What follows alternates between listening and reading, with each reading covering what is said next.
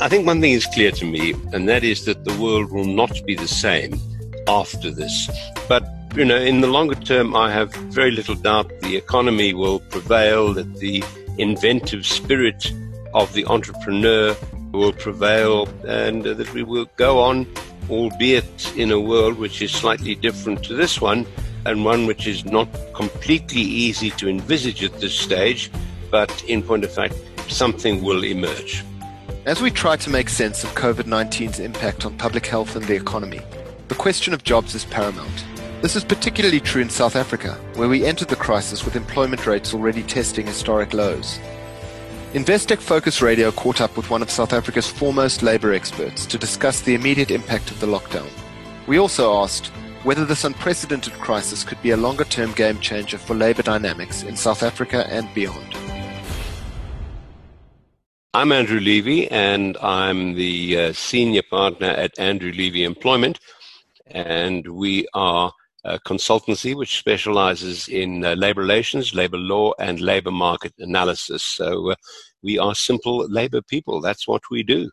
Andrew, I was looking at all of these questions, and there's some weighty stuff here, but I was also spending a bit of time on social media and on some of the chat threads on some news sites last night, and wondering really what is the big issue that's on people's minds in relation to COVID-19 and the labor market. And where I got to thinking was something like this. We've had an economic history in this country that's been characterized by a lot of tension between business and labor, and sometimes it's exploded into out-and-out conflict and, the most horrendous violence. But we've also seen times when, in extraordinary circumstances, business and labor have come together. And I'm thinking like the CODESA process in the 90s, and even in some of the darkest moments in the Zuma years when state corruption was a common enemy. So the question is, does this extraordinary crisis become another source of tension and conflict, or does it become a common enemy that unites business and labor and compels them to pull together in the long-term interests of workers and the economy?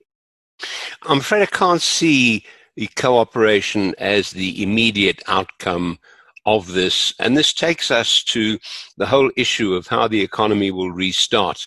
And, in a manner of speaking, the state president switched off the economy with a flick of a switch. But in fact, it can't start again the same way. It's going to be a long, slow, staggered process. We're going to have a situation where labor demand will certainly be down.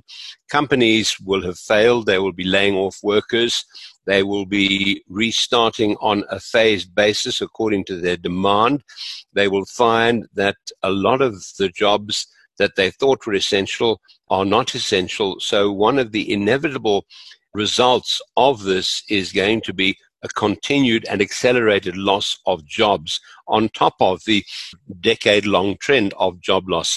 Now, when it comes to retrenchment or anything of that nature, the unions have not shown any ability to cooperate with management, or capital as they would call it, at all.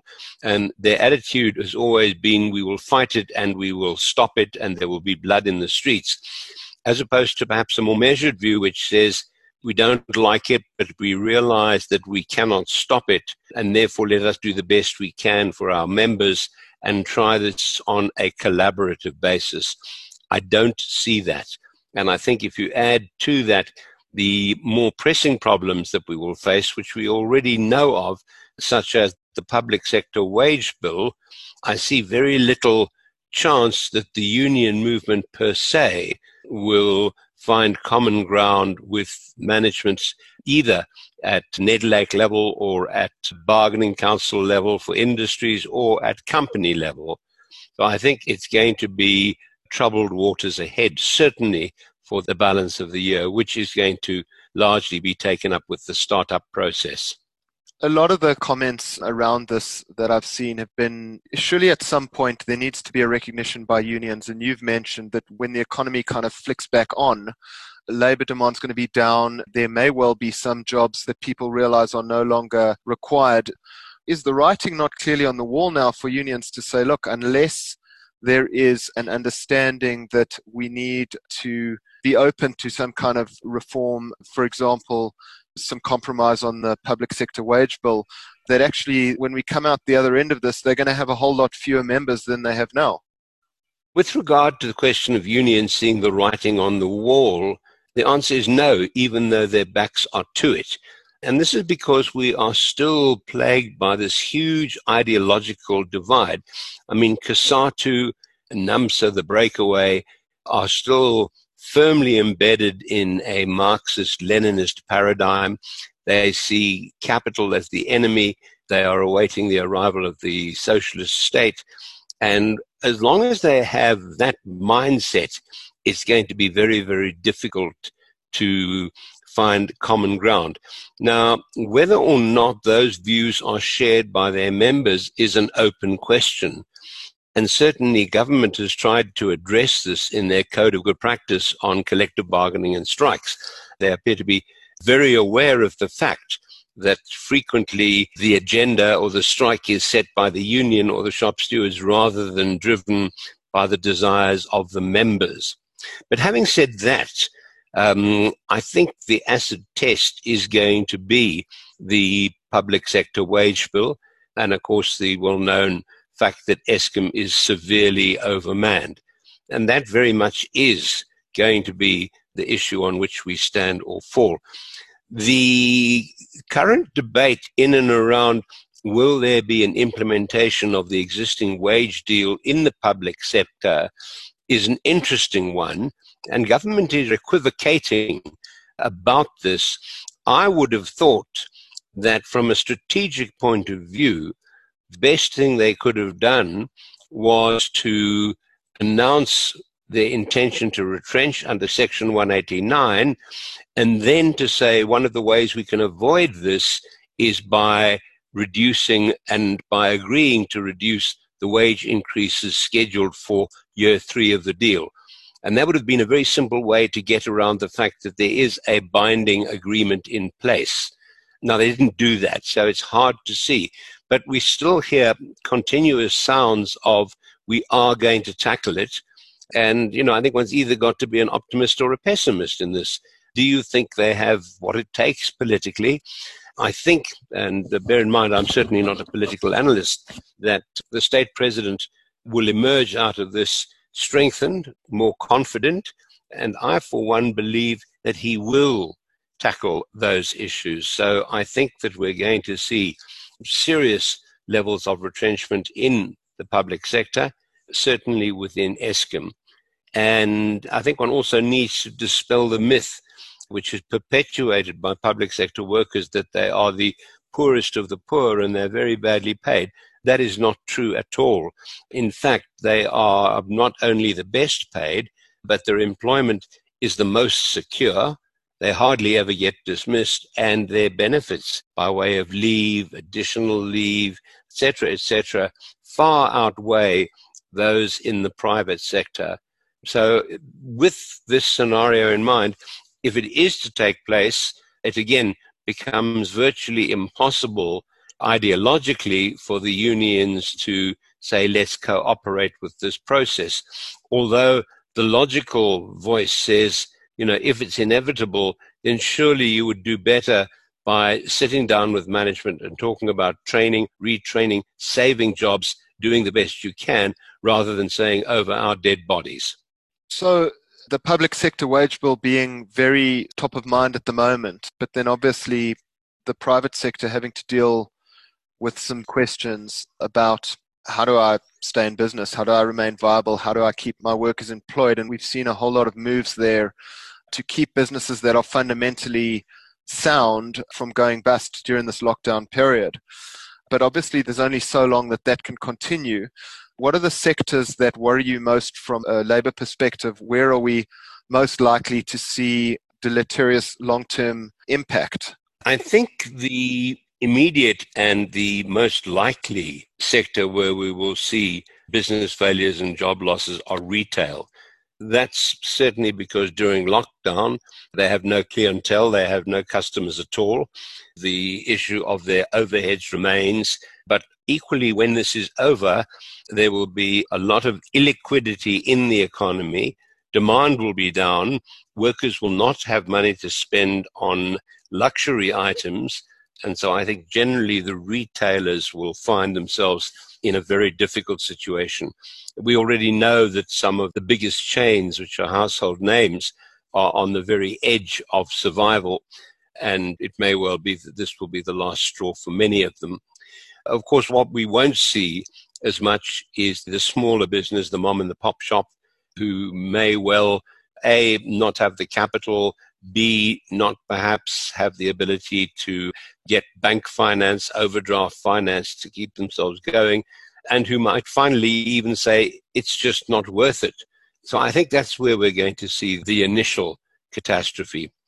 The major industries which are probably going to be safest, although there will clearly be a lagged start, is mining, and much will depend on levels of demand throughout the world. But mining will continue, although once again, it won't go back to full employment on day one. I think the entire food sector, from production to distribution to point of sale, will be reasonably well insulated because people still have to eat. And I think that if you look at some of the other areas of manufacturing, they're also going to find themselves in difficulty. So what immediately comes to mind is the auto industry. Buying new cars is certainly a luxury expenditure, and that's highly price elastic or wage elastic. There are, of course, a whole industry making componentry for the motor industry, from brake pads to trim. They will feel the pinch. If we look at metal engineering generally, which has seen a loss of over 250,000 jobs over the last 8 years or so, largely exported to China to some extent, once again, that will struggle to get going because they are dependent on other industries by and large for the sale of their products. And equally, the chemical industry, who supply raw materials for a lot of the production processes, are also going to find that demand is down, but that equally, because many of their imports of essentials for other manufacturers are dollar-based, the instability in our currency, which inevitably follows from the downgrade, is going to make life also difficult. So I think, generally speaking, it's not a happy picture for anyone, although I would say that people have still got to eat. Presumably, they still need electricity, which they don't always get. So that's an open question anyway. And we are going to need the transport and distribution network to work. So those are the critical ones in terms of where jobs will probably be the safest. But I think one of the things that follows from this is that employers will learn that they can run their businesses on a much leaner labor force. And employers are notoriously loath to rehire if they can avoid it. And because they are running, in some cases, on greatly reduced numbers of people and getting by, is going to dampen down demand for labor. So all in all, given our labor market absorption rate, which is particularly low, we can only place probably about 40% of the people who enter the labor market looking for jobs. And given that there are going to be a lot more people displaced who will be job seekers, means the labor market is going to be a very difficult place. It also means that the difficulty for first-time labor market entrants, and we know that their uptake in terms of finding jobs in the labor market is the highest, particularly amongst black males from 18 to 25, they're going to find that they're competing for jobs against people who have got experience, people who were employed, people who have got skills and a track record, and that's going to make it even more difficult for them. So it's going to be a buyer's market if you want to hire labor. That's interesting. Somebody said the other day, one of the unintended consequences of us all working from home, particularly as far as knowledge workers are concerned, is that companies are going to realize that they can actually quite easily also outsource some jobs to people across the world where physical presence is no longer a requirement. I suppose that would further play into the dynamics that you've mentioned. It certainly will. And COVID, more than anything else, is going to fuel or accelerate the rate of outsourcing, of working from home, of getting labor inputs from anywhere around the globe. And the old model of the worker who comes to work from 9 to 5 and sits at his desk and does whatever he does is also going to disappear, because employers are going to realize that they don't need to see their employees every single day. And when they need to meet with them, they can do it via electronic media, which is usually much quicker and much more effective. And this means that work can be done from almost anywhere for knowledge workers and people like that. Now, what this, of course, is going to mean is we're going to have to find ways to ensure that we can monitor both output and performance in terms of the quality standard, and also the numbers, the productivity of workers who are no longer under your immediate supervision. And I've no doubt that in point of fact, we are going to find electronic means of monitoring, which are much more invasive, much more effective than the boss occasionally casting his eyeball over acres of workers. But what it does suggest to me too is that we're going to have to rethink on an evolutionary basis the way in which we not only assess performance, but the way in which we reward performance. So I think we're probably going to become far more output-based in terms of determining wages. Could be deemed a good thing if you're an employer, could be quite scary, but also positive if you're an effective worker. What it might mean is that the times of unproductive work demanding higher and higher wages are nearing an end. Yes, I think the old model of the way in which we pay is going to change. It's not always very effective, particularly when you look at salaried staff. And I think that's almost a sine qua non in terms of the new patterns of working. I mean, there are going to be obvious issues which will be raised in terms of personal freedoms and privacy and electronic surveillance, which is going to be quite oppressive, I think, in many respects. But employers will certainly find it easier to get what they pay for.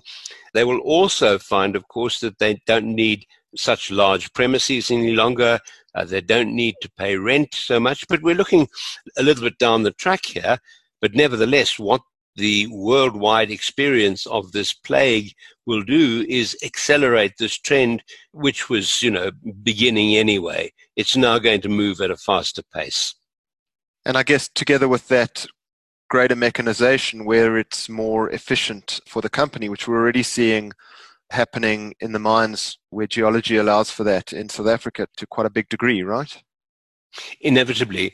And, if you take platinum as an example and you look at the numbers of jobs lost in platinum as a result of the big platinum strikes in 2012, we've lost several 100,000 jobs simply because of mechanization.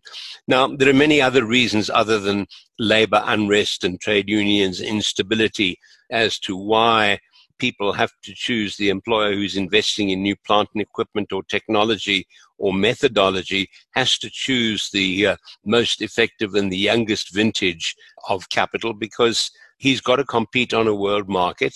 And that means he needs the most efficient material, which inevitably demands less labor, but more highly skilled labor. So the future world of work means fewer people employed, but earning higher wages. And of course, if you put this into the South African context, of course, this is antithetical completely to what we need. We need people with picks and shovels.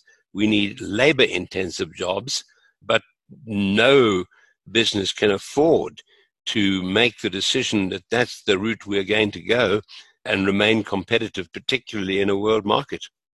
As you say, a lot of these issues are looking forward to, even a near-term future, but right now a lot of employers are more urgently wondering about how they're going to pay their employees this month and how they're going to pay their suppliers. And obviously that's been the immediate challenge for both governments and the finance sector. In South Africa, we've seen some fairly bold moves by government, things like the mobilization of the UIF and by the South African Reserve Bank engaging in buying up of bonds to introduce liquidity into the market, and then even a loosening of lending restrictions on private banks. These are interventions that would have been seen as quite radical just a couple of months ago. Are they having the desired impact in terms of allowing people to keep their workers employed? Are they in fact radical enough? It's a little bit too soon to say whether they're working or not, simply because almost all of them involve quite a lot of administrative form filling and applications and so on and so forth. And if we take perhaps the most important one, which is the use of UIF funds to give temporary relief to employers and employees, it's an excellent idea. It makes total sense.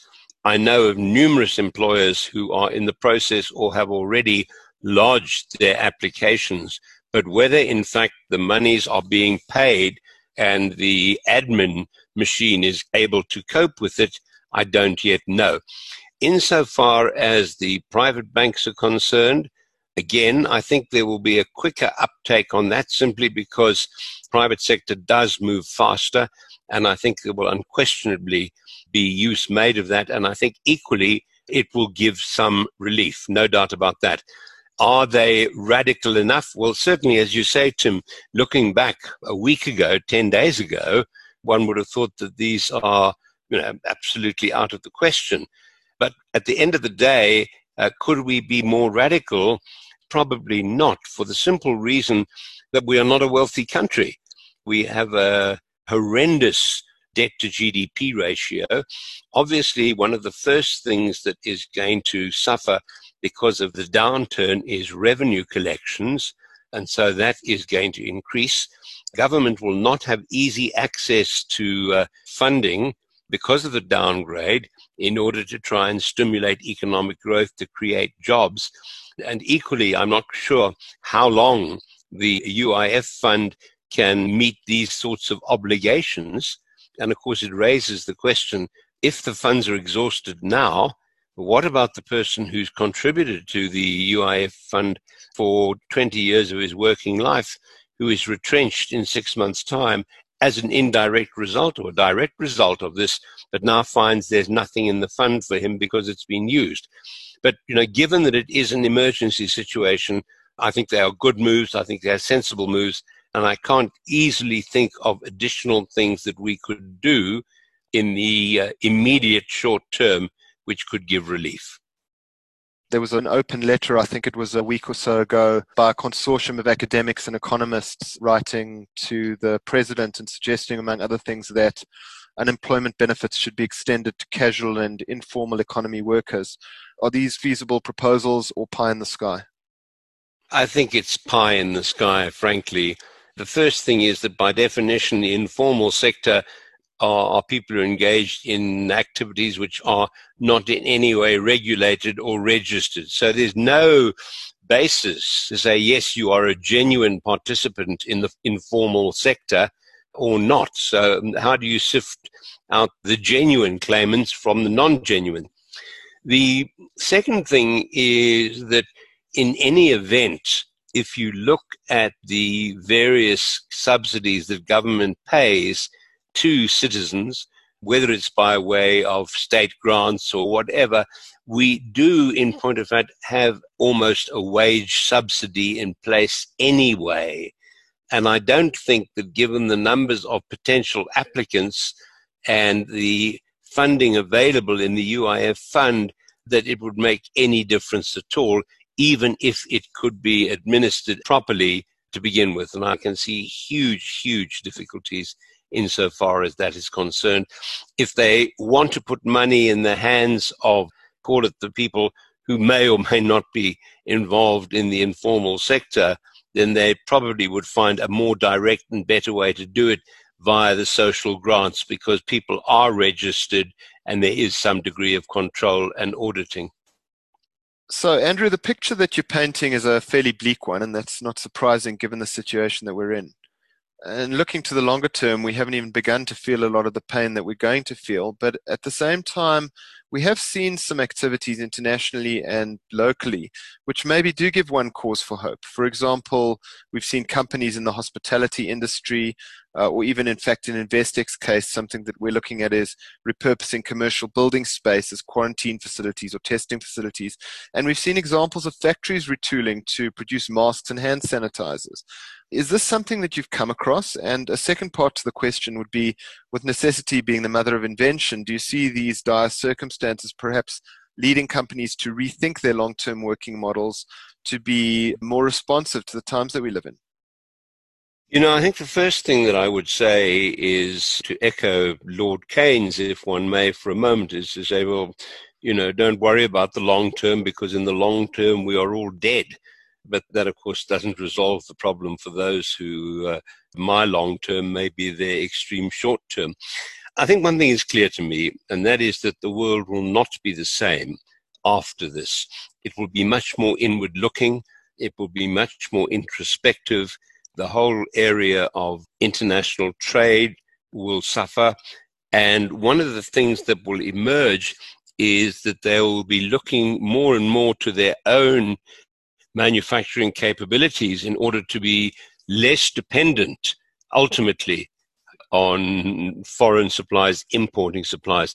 Now, what that does mean is certainly in line with the point you make about companies in terms of looking at their business model will try and build in maximum flexibility, not only of labor, which is the major area of flexibility we've seen when it comes to the factors of production, but in terms of their capital, so that they can switch more quickly from one line to another.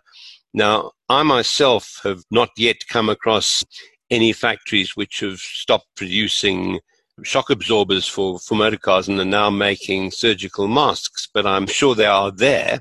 Equally, I think clearly there will be a major rethink in terms of some of the large spaces which may well become redundant. Then one can simply think of the impact of online shopping, for example, on retail and retail malls. Well, this will simply speed all those things up. But to get back to, the question, will there be headwinds? Yes, there will. This already comes on top of a situation where the world has not yet totally recovered from the banking meltdown. But in the longer term, I have very little doubt the economy will prevail, that the inventive spirit of the entrepreneur will prevail, and that we will go on, albeit in a world which is slightly different to this one, and one which is not completely easy to envisage at this stage, but in point of fact, something will emerge. And that thing that emerges, and this is a tough one, you've described a world where the dynamics of the economy are less able than they are even today to absorb large numbers of workers. How do we change that? What can we be doing now to ensure that we're not destined for a future where formal unemployment, instead of sitting at 20 or 30%, is sitting at 40 or 50%?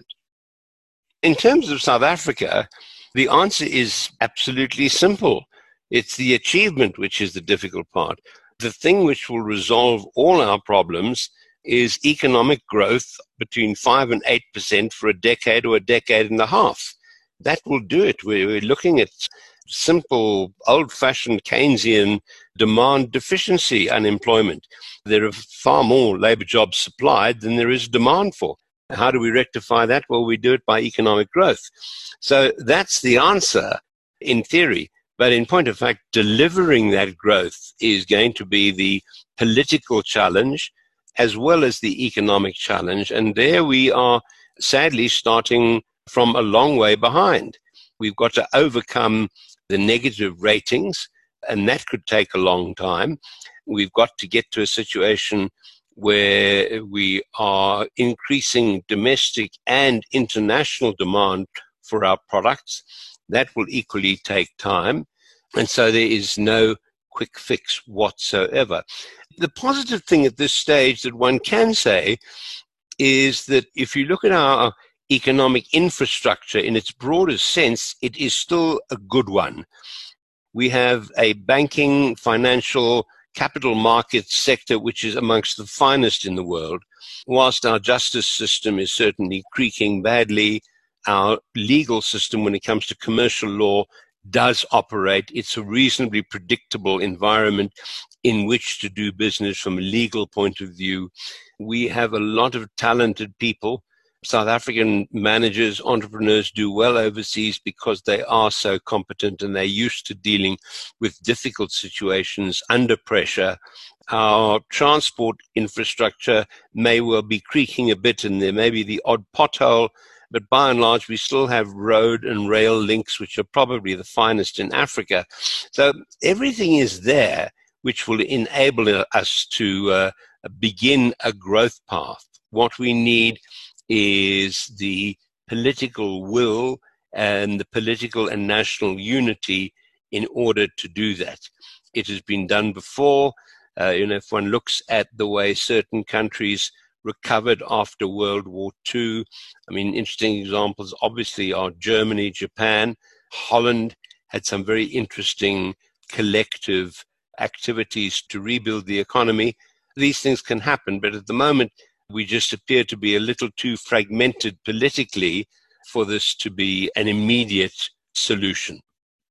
I guess it comes right back full circle to where we started. Whether this crisis could potentially provide that political space because it's so dire and because the ramifications are so great and so urgent that it perhaps provides the political space to find a way forward. We saw Tito Mboweni saying the other day that President Ramaphosa had said to him that the Moody's downgrade was the signal that we needed to embark on a process of structural reform, and one could argue that COVID-19 is all the more so.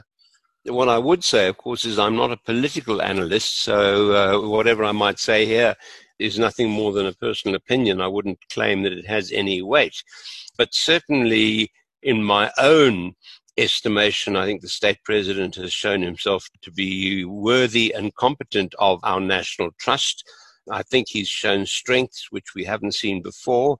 And if he can carry those through and deal with the dissenters within his own party, and perhaps to some extent marginalize or allow their own rhetoric and policies marginalize the extreme left wing like the EFF, then yes, this is certainly not an impossibility. I think the moment of confrontation has not yet come, but it's not far away. And I think that the ANC and certainly the cadres who are not in support of Ramaphosa are able to rely on the unions, generally speaking, to support their positions. But I think that, as this thing plays out, both theirs and the unions' positions will weaken. And the unions' positions have continually weakened over the last 24 months or so. And, one mustn't be taken in by their rhetoric. They always talk up their game, and the press and the public tend to believe them, but they're not that strong. And, until such time as we have, call it our Thatcher moment, where there's a showdown with the unions, we won't get on. And I can see that coming quite soon. But, I don't know the inner workings of the ANC and what goes on behind closed doors. Thanks, Andrew. It's been a fascinating discussion. I really, really appreciate your time. Before we leave it, is there anything on this topic that you'd like to get off your chest or questions? No, but I'd just like to, while I'm here, say hello to my mother who's 101 and been through world wars and things like that. And, she's still going strong like Johnny Walker. So, no, there's nothing else I really have to say other than that human spirit is a strange thing. Well, I guess one of the positives to come out of this very tough situation is that many of us are taking more time out to call our mums and others that matter most to us, keeping those human bonds strong, even if at a distance. Thanks for listening to this Investec Focus Radio podcast. If you enjoyed it, please take a moment to rate us. I'm Tim Spira, Head of Digital Content at Investec, and I want to tell you about our next Focus Radio podcast with Kevin Hogan, Head of Fraud Risk at Investec's Private Bank. Turns out that with people spending more of their time online during the COVID-19 lockdown, fraudsters are taking full advantage, finding new ways to inveigle their way into our private data and to extract funds from our bank accounts. Kevin talks about this alarming trend and shares practical advice on how to stay safe. So to make sure you catch this and future episodes, please subscribe to Investec Focus Radio wherever you get your podcasts.